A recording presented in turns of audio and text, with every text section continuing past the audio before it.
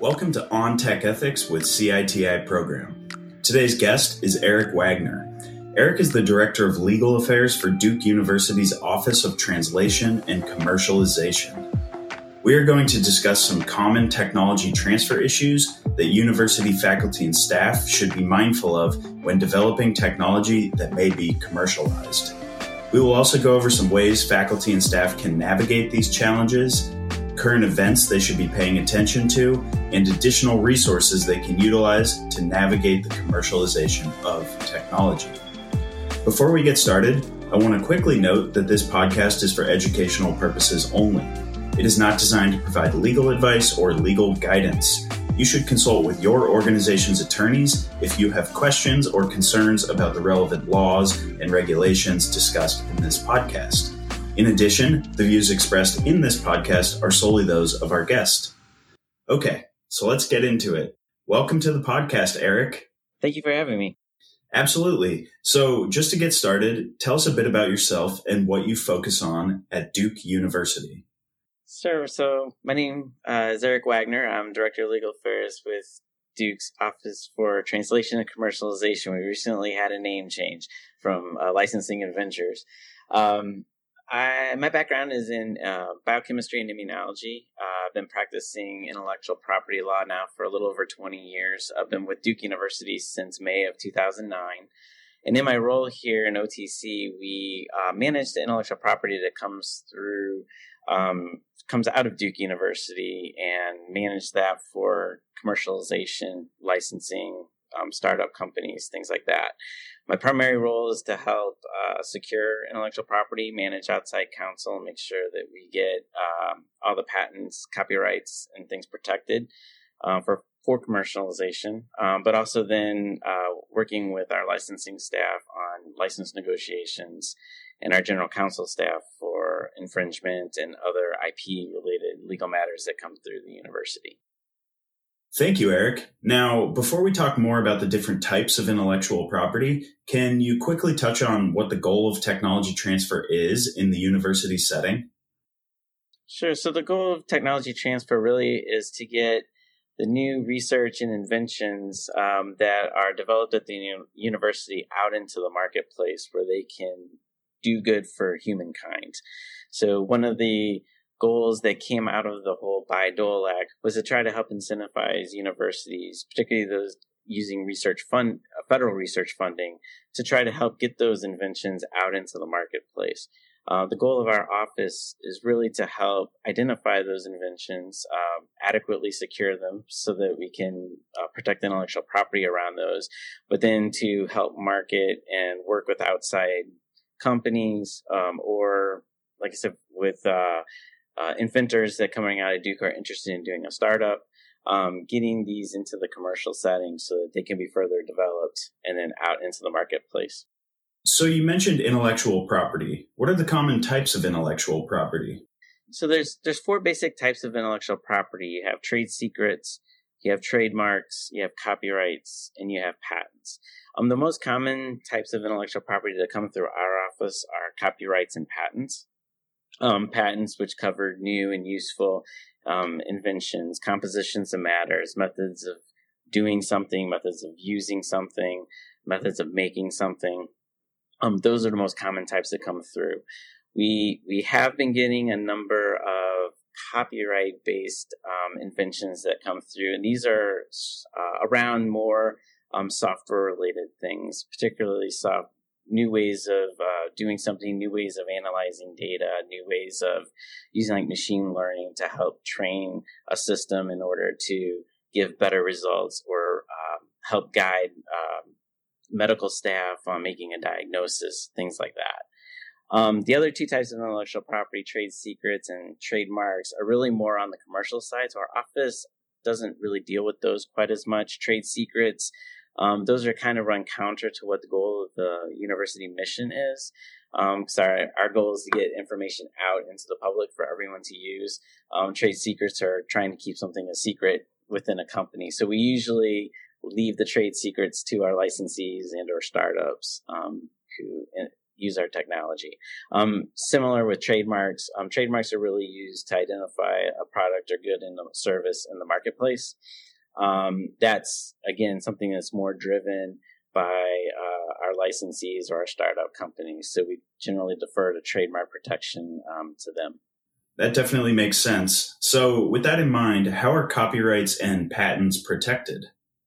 Right. So copyrights, you can get an implicit copyright once you satisfy the three requirements. So if you have an original, if you have originality, it has minimal creativity, and you fixate it into some kind of medium, like type it into your computer or save it onto a hard drive or something along those lines, you have an implicit copyright. So with that, you can say you have a copyright. You can take the extra step and record that copyright with the United States Patent or United States Copyright Office. And that's a pretty simple process to do. Pay a fee and submit your copyright. The patents, on the other hand, are a little bit more involved and more expensive. Those you have to go through the U.S. Patent and Trademark Office. And so that becomes a little bit more of a hard decision for us. As most universities, we have a kind of a fixed patent budget. So we have to kind of make decisions on when's the right time to secure a patent. Is it an invention that we think that we can commercialize and has potential to make it in the marketplace? Does it satisfy all of the requirements for a patent? Is it patentable subject matter? Is it novel? Is it not obvious? So those are decisions that our office works with our faculty and staff on when inventions are submitted to kind of help figure out what's the best way to move forward. I think that the patent process could be a whole podcast series in and of itself. Yes, I can. But what are some of the common issues that faculty and staff should be mindful of when it comes to the patent or copyright process? So for the patent process, we'll start with the patent process. I would say some of the most common issues that pop up are disclosures.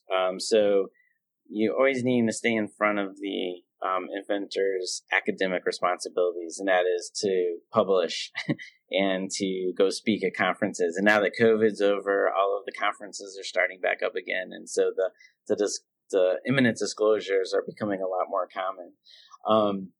So it's important that we stay in front of that as a public disclosure before we file a patent application. It can become a patent bar.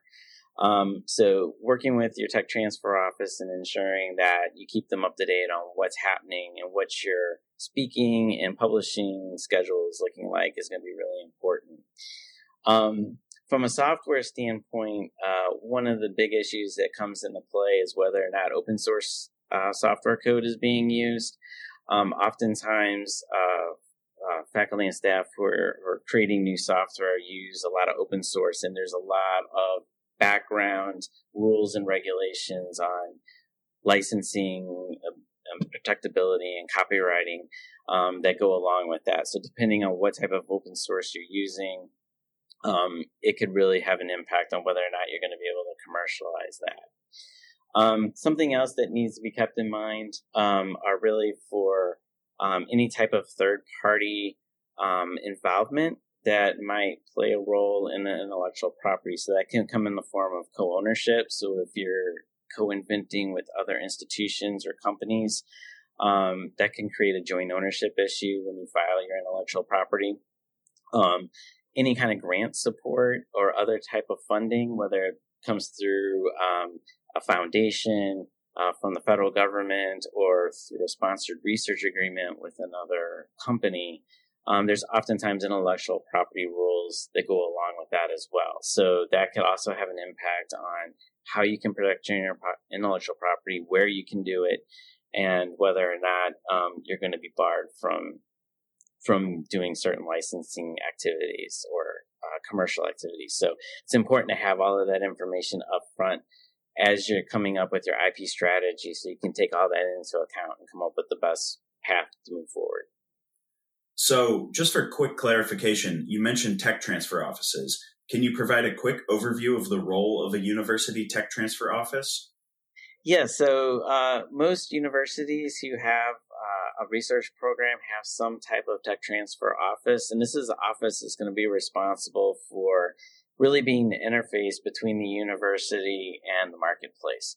So that office is going to be the one that's going to be responsible for helping you secure the intellectual property that you need and preparing and negotiating the license agreements that are going to be necessary to help commercialize that intellectual property. Depending on how big the university is, how big the research aspect is, there could be other offices that work in conjunction with your tech transfer office, such as a grants office or a outside contracts office, who might be the ones responsible for establishing like sponsored research agreements with a company, for example, or working with the NIH or other federal agency on maintaining the grant and keeping tabs on intellectual property that's associated with that federal funding that comes out of that grant. Thanks, Eric. So definitely tech transfer offices are there to help faculty and staff navigate the IP challenges that come up. Definitely. Do you have any other recommendations for how folks can navigate the challenges that you previously mentioned? I think the most important thing is to stay in touch with your tech transfer office early and often.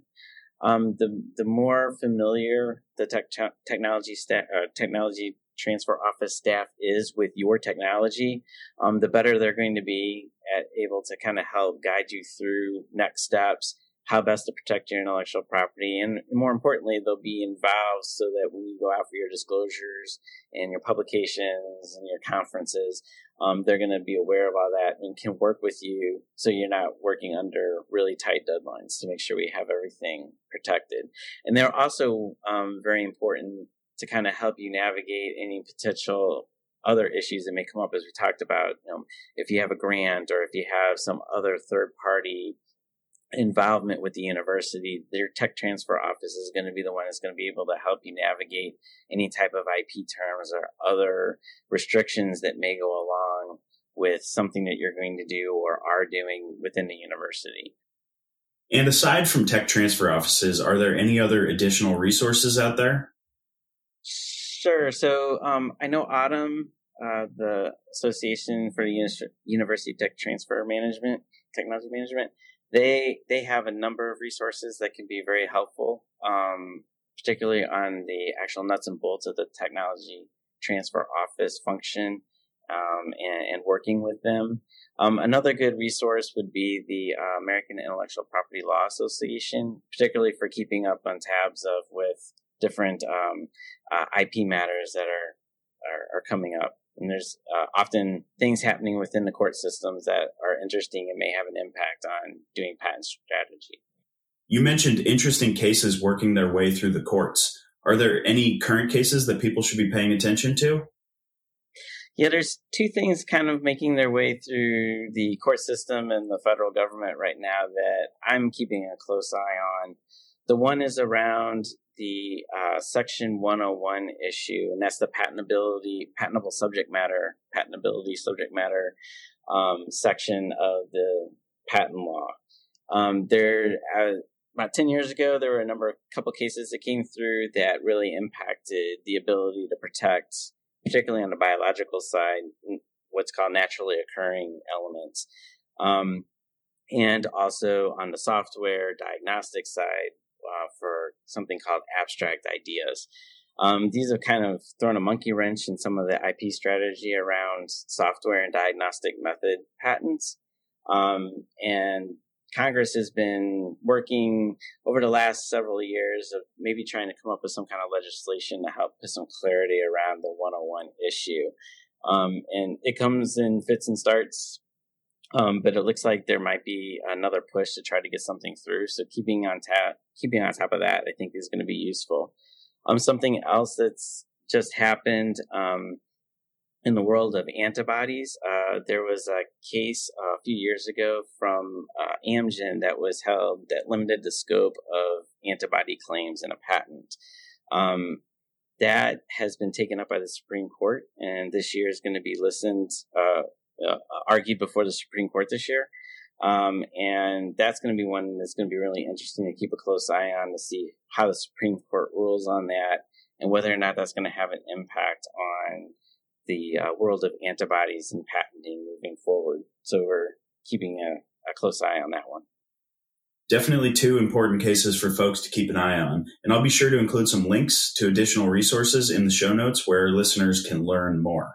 So, on that note, Eric, thank you again for coming on the podcast and sharing your insight on how faculty and staff can better navigate the challenges that come with commercializing their work.